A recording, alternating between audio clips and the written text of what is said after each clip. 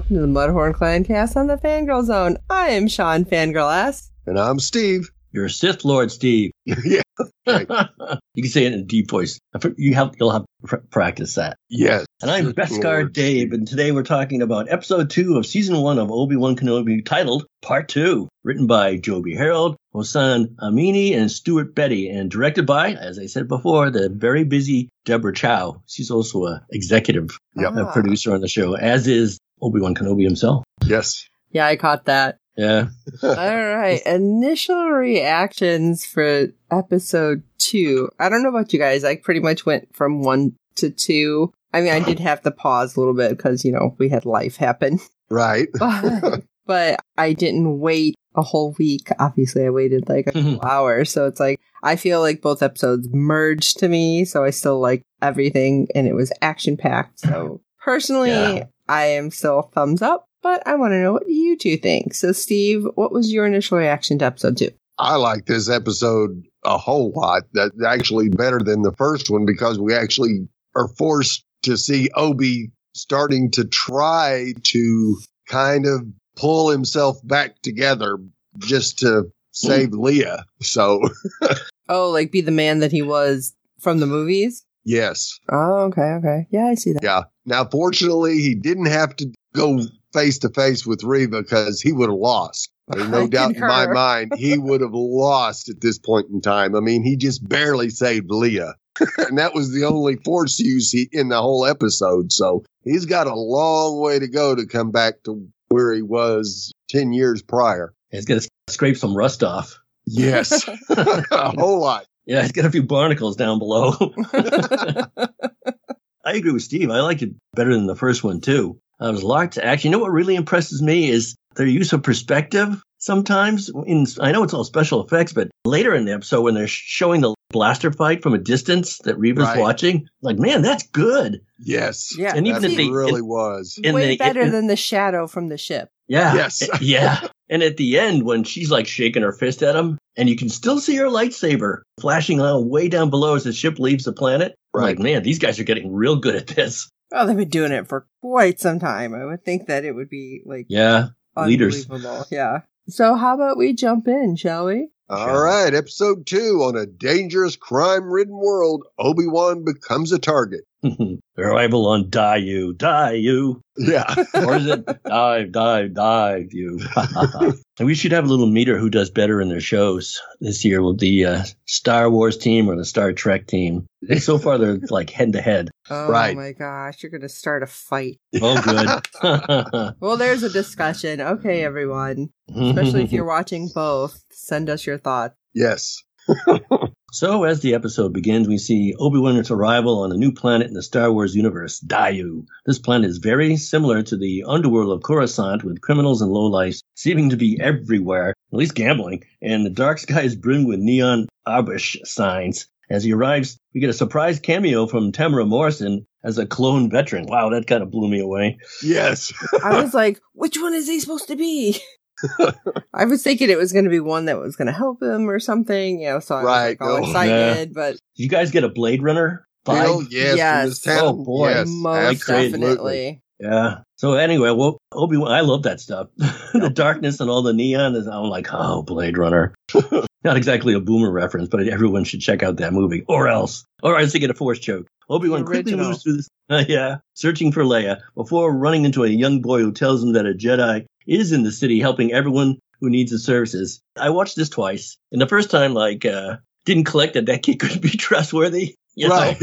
Oh, what a nice young man. No. Literally right before we had a spice dealer. Right. Although she seemed way more sympathetic. I'm just saying. Yeah. A little bit, yeah. She gave him some free spice. But no, I'm saying when she was like, I was someone's daughter too. Right. Maybe. Yeah, that one so kind of... she just seemed, more sympathetic than the kid. It's like the kid has an angle. At least she didn't crack an Old Spice joke. This is for you. Yeah. Oh, God. It's like, you stink. You need this. Yeah.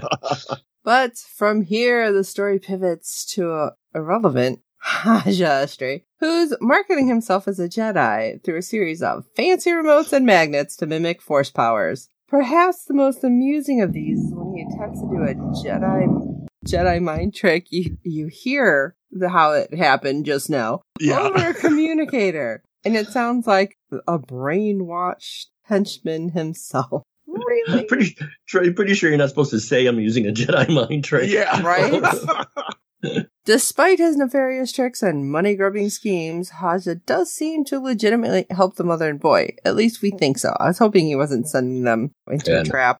Yeah. Right. After they leave, Obi-Wan steps in and exposes Haja for who he is by grabbing his tools. I thought he was going to pull it by using the Force and be like, nah, this is how it works. Yeah. But instead, he was pressing the blaster to his chest, which, helps to motivate Haja to give him information on where Leia may be hidden on the planet. Haja tells him to look inside a spice lab. You're probably not going to get very far, though. And after fighting off 2 random thugs and cutting himself off on Darth Morin. Wait, what was that? Because I know it was like Dark Maul's people, but I never say their name. A Dathomirian nails horns? I don't know. We do see Obi-Wan find where Leia's hiding ultimately, but not before finding not Leia. That's what I'll say.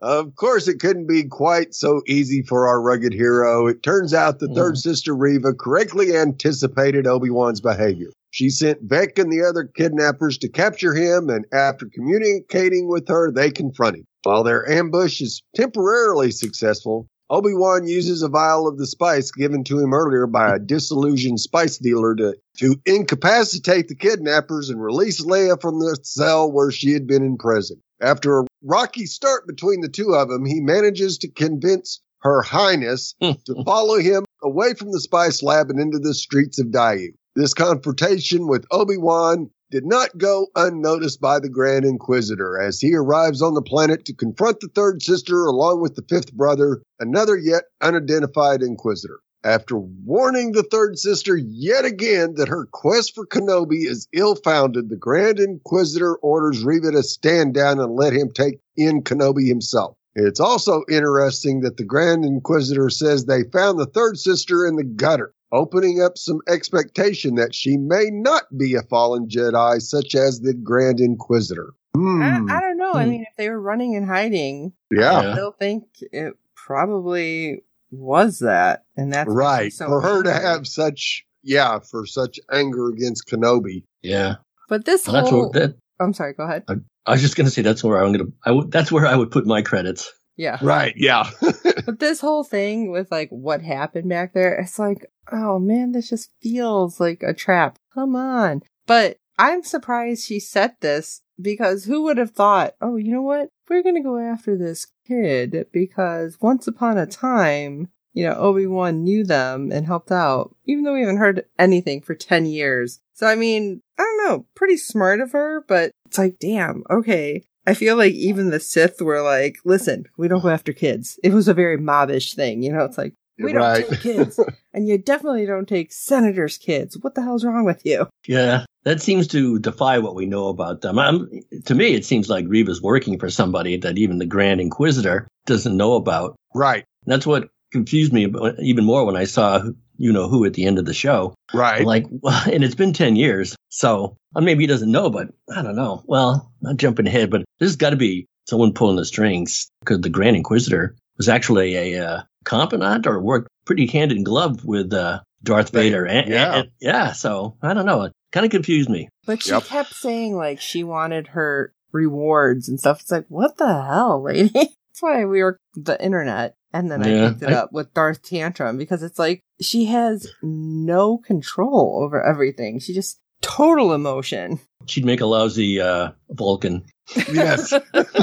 So the third sister has no plans, and she merely puts out an undisclosed bounty for the capture of Obi-Wan. Yeah, she really doesn't care. This causes Obi-Wan to react quickly and purchases a slight change of wardrobe for himself and Leia as they travel throughout the streets. We see evidence of this bounty being illustrated across holographic communicators across Daiyu, along with a mugshot of a younger Obi-Wan. Yeah, well, he had his bath and some Old Spice and cut his beard. Yeah. As the other Inquisitors are looking for Kenobi, they come across the now discarded kidnapper Vect and threaten him with their lightsabers to comply and give him whatever he knows about where Obi-Wan may be hiding as well as where Reva has gone. It's going to be tough to look for two of them now. Yeah. And what we're about to dive into, I'm going to say, I was getting a little pissed off at Leia. I'm just going to say that. It's like... I wrote in my notes that she's a handful. Oh, yeah. I mean, I get it. She's a kid and there's a lot of questions, but at the same time, hello, maybe keep everything quiet, not like, hey, are you a Jedi? It's like, Jesus. Yeah. It's like, shut up. You know that they're killing them. So, oh my God, what is wrong with you? That's all I kept thinking. Like, she was loud as hell and obnoxious. And hello, you can be a senator. So maybe you pull it back and like pay attention and think. You're in a place where people are trying to kidnap you again. So, she wants the sparkly clothes, though. Right? Yeah. Although, I love the outfit, which we're probably going to talk about, because it was very Endor-ish, like what she had on when she was on the speeder bike in Endor. Yeah. But during the hunting time, and as the bounty is put out, Leia starts to suspect that Obi-Wan is not a Jedi. Quite loudly, by the way. Well, why don't you make me float? Make me float. Yeah. Listen, kid, you're trying to get us both killed. Jeez. Even after he buys her a new outfit and the glove that she didn't need, she is not convinced. And after seeing the bounty placed on him, she's like, it's you. They took me because of you, which was a pretty big leap for a kid. So I was like, hey, well, yeah, they did, but kudos to you. Poor Ben. I wish he had one of those zippers like from Beetlejuice to go right across the mouth. Right, yeah. Just... Of course, her running all over is drawing attention of many passerbys and, bounty hunters. Leia takes to the rooftops to avoid Obi-Wan, and again, he can't seem to catch her. But this only allows for bounty hunters to be able to engage him without hurting others and at a distance. As Reva perched atop a building, very Batman-esque, and she sees the blaster fire from across the way and uses impressive display of Force-enabled parkour to close the distance between her and Obi-Wan. Now, you're on a planet where there's just all sorts of rando crap happening, and you're just automatically going to go, oh, that's Obi-Wan. Really? Like, people are killing each other over there because of the spice trade, but you're like, yeah, that's got to be Obi-Wan. Of course. While Obi-Wan attempts to chase Leia in the general direction of the spaceport, he continues to send short and generally inaccurate streams of blaster fire back at his assailants, eventually disabling most of them. As Leia continues to run, she finds a rooftop too far for her to jump, but attempts to anyway. Like, did either of you watch that going, what are you doing? Yes. There is no way in hell your little legs are going to get you even halfway across that. Right. In a very Star Wars Fallen Order-esque reveal, we see Obi-Wan painfully reach out to the Force to stop her fall, just feet above ground. Although I did kind of want her to let her go, so she fell on her butt. Yeah. That was like when Stacy from the Andrew Garfield's Spider-Man movies, he just missed her, and she with the webbing, and she actually bounced off the ground. Oh, see, I still have questions about that, but that's another story. After being saved by Obi-Wan, they share a heartwarming moment, well, kind of, just before they realize that the spaceport has been cut off by the Imperial garrison. Haja makes his return and tells Obi-Wan of a rarely used cargo port just a short distance away that's automated and easy to infiltrate. After feeling the scene, because he checks it all out. I was worried about this, but Haj is like, I'll buy you as much time as possible. I was starting to think maybe he was a Force sensitive, and then he wasn't enough or something for the Jedi. Right. And that's why he was helping Obi-Wan, because it seemed weird, but hey, I guess Leia was like, let's listen, it's fine. I was happy to see him. I'm glad he had a change of heart. He's just not just a fanboy. Yeah. Right. But he tried, but that was about it. Interestingly enough, he tries to run interference with Third Sister, who is tracking Obi-Wan, and after quickly realizing he's not Kenobi and you're not a Jedi, she takes the information out of his mind forcefully, which we've seen previously back with Rey and our Darth Weiner. I mean... Yes. I'm just saying, it was I don't think we've seen that in any of the first 6 movies, though. Did we? And I just don't remember. Yeah, I'm not thinking. So I don't think we saw it much in the first few movies. So maybe only a few. Just by Darth Vader. Darth Vader. Yeah. Your feelings betray you. Yeah. But he didn't exactly forcefully reach out and do it. It was just no. Well, he's really good at it. Yeah. It's like, oh, that was on the surface. Haha, you suck, kind of thing. Well, after arriving at the cargo port, Obi-Wan senses the third sister coming and sends Leia on ahead to leave should he not arrive in time. He pulls his lightsaber from his waistband and attempts to evade Reva as she walks about the warehouse section with her red blade ignited. During this game of cat and mouse, she reveals the galaxy-shattering news that Anakin has survived. While this bit of information raises several questions, including how she learned one of Vader's closely guarded secrets, it sets Obi-Wan off his game. Luckily for him, the Grand Inquisitor arrives and confronts Reva yet again. In an unexpected turn of events, not only does Reva not back down, but proceeds to stab the Grand Inquisitor through the chest. Didn't see that one coming. Nope. This costs her precious time, however, and allows Obi-Wan the time he needs to get on the ship as he grapples with the revelation that Anakin is still alive. The episode ends with the depiction of Vader floating in his bacta tank and the cold raspiness of his voice as the screen fades to black. That was an awesome ending. Yeah, it was. Sitting there watching it, I'm like, wait a minute. So the Grand Inquisitor is dead? But he's in 5 episodes, so I don't think he's dead. No. I bet he's pissed. Oh, yeah. That, I believe, is an understatement. Yeah, I was confused with that at first, too. I thought, well, I guess he's not dead. You know? No. Although, at this point, I'm like, are we going to see somebody die every episode? Because, dang, this is really getting dark, is all I'm thinking. As usual, there's a ton of Easter eggs. As usual. And I went up the attic and got my bonnet for it, too. So, when Obi-Wan Kenobi arrives on Daiyu, he discovers a veteran clone trooper begging for credits. It's easy to miss, but the clone trooper appears to be wearing the armor of the 501st, the battalion led by Anakin Skywalker and Ahsoka Tano during the Clone Wars. The clone trooper is, of course, played by Tamara Morrison, the actor who played Jango Fett in the prequel trilogy and has also played Boba Fett in the various Disney Plus TV shows. Nothing like a paycheck. Yes. Also, a street vendor offers Obi-Wan 3 different types of spice: Castle Pure, Gooderstim, and Felucian, also known as Old Spice. Yeah. The first 2 types both actually originate from the spice mines of Kessel, seen in Solo, a Star Wars story, while Felucia was seen in Star Wars The Clone Wars. The last time anyone offered Obi-Wan drugs, he used the Force to tell him to reconsider their life. He's fallen too far to do the same here. Just didn't care. Obi-Wan Kenobi is set 10 years into the main character's self-imposed exile to Tatooine and subtly details the signpost that Ewan McGregor's incarnation of the Jedi Master is transforming into Alec Guinness version. One of the most notable is the new habit of pulling his beard while thinking, a characteristic trait of Guinness's Obi-Wan. Yeah, I noticed that too. Yes. Beard stroking. That's how it regenerates the power. Yep. The Force in him. It'll be fascinating to see whether any of the Guinness details come through as the Disney Plus TV show continues. Had to love Haja's Force tricks inspired by the legends. Obi-Wan encounters a man named Haja who, pretending to be a Jedi, uses tricks involving magnets. This idea is lifted from the old expanded universe where a common named Gitsa Dodger uses the same tactics. Han Solo may have good reason to believe the Force is just trickery in the first Star Wars film if he's encountered men like Haja. Yeah, good point. Absolutely. Yeah, interestingly, the recent comics have revealed there's a history of imitating the Force with a technology, although doing so considered a heresy to the Sith. Believe me, when I'm home, I still try to get the clicker off the coffee table if I'm relaxed on the couch using the Force.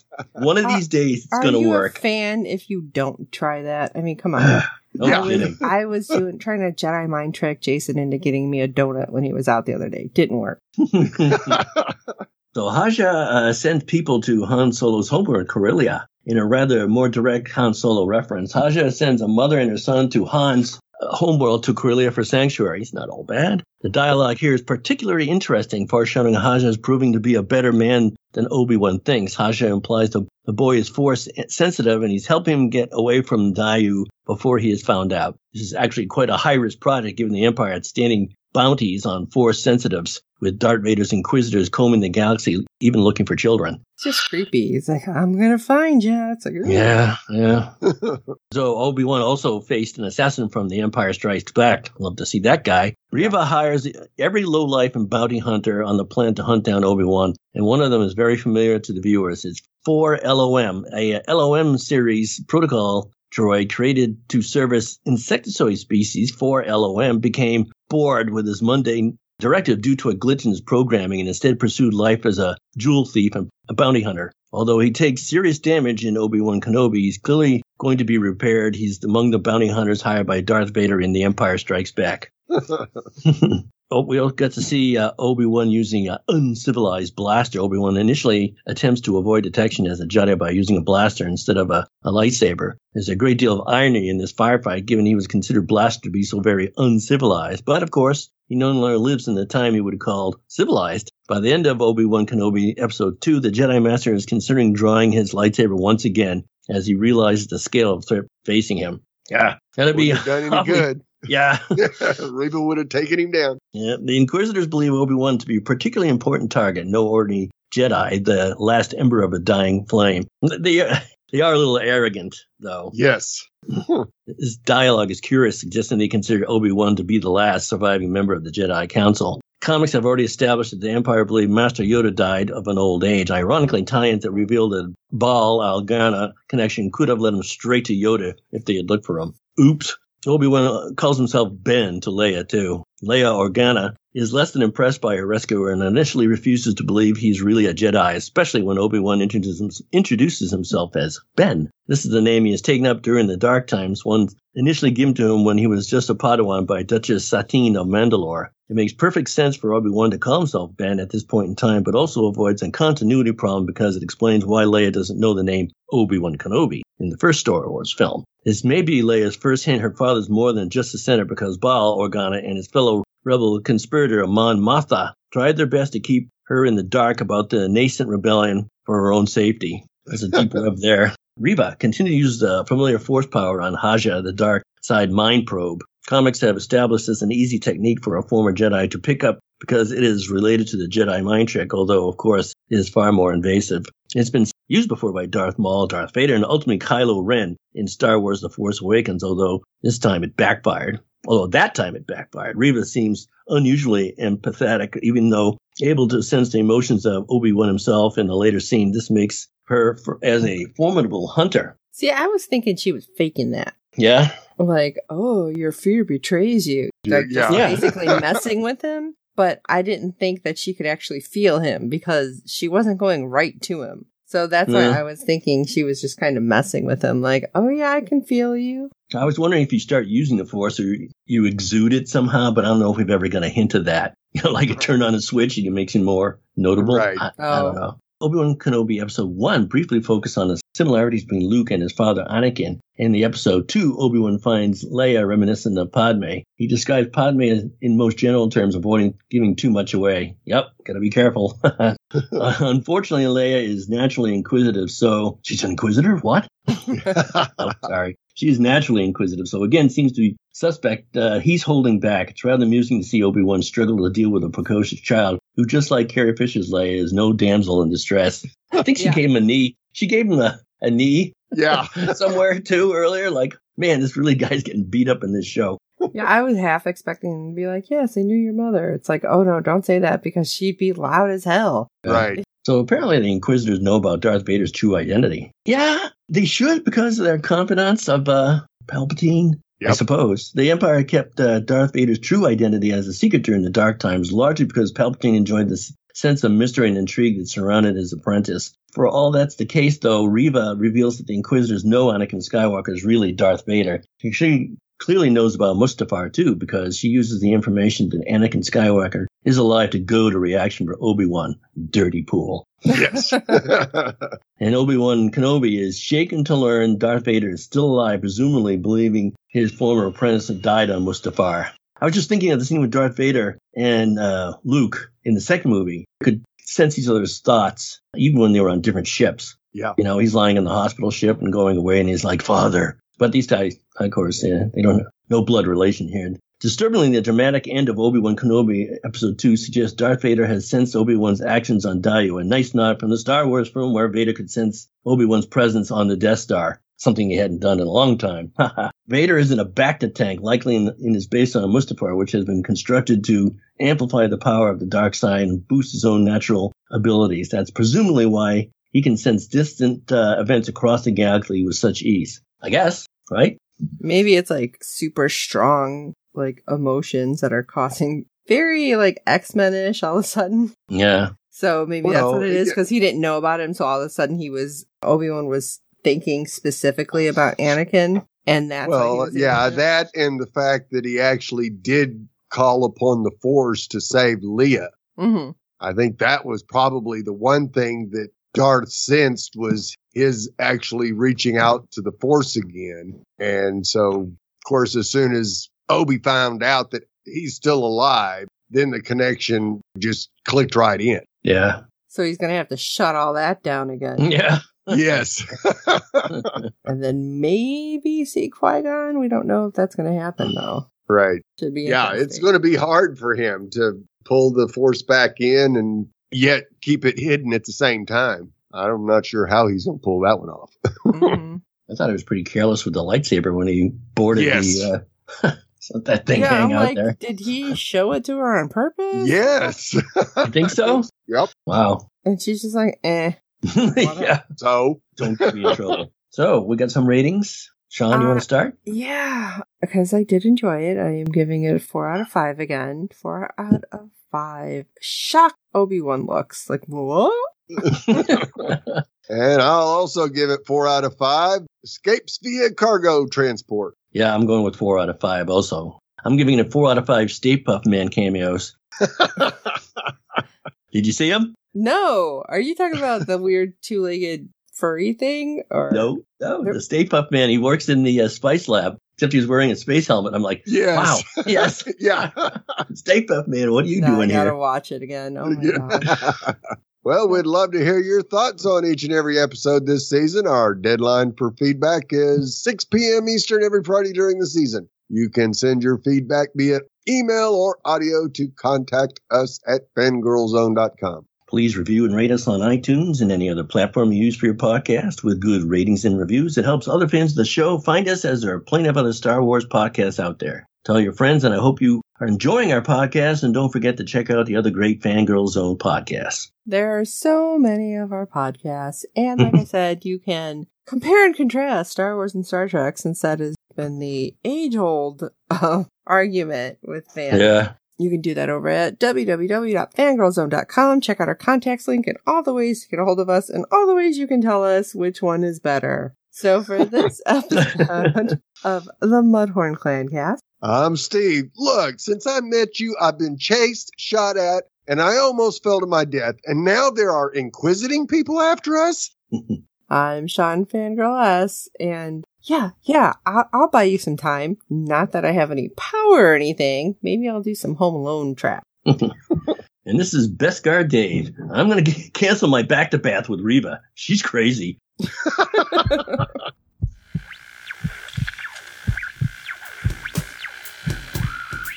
There is nothing wrong with your internet. Do not attempt to adjust your settings. We are controlling the podcast. We control the squealing and the screams. We can make your heart flutter, your eyes blur from tears, or sharpen your mind to crystal clarity. For the next hour, sit back. We are in control of what you hear. We repeat, there is nothing wrong with your settings.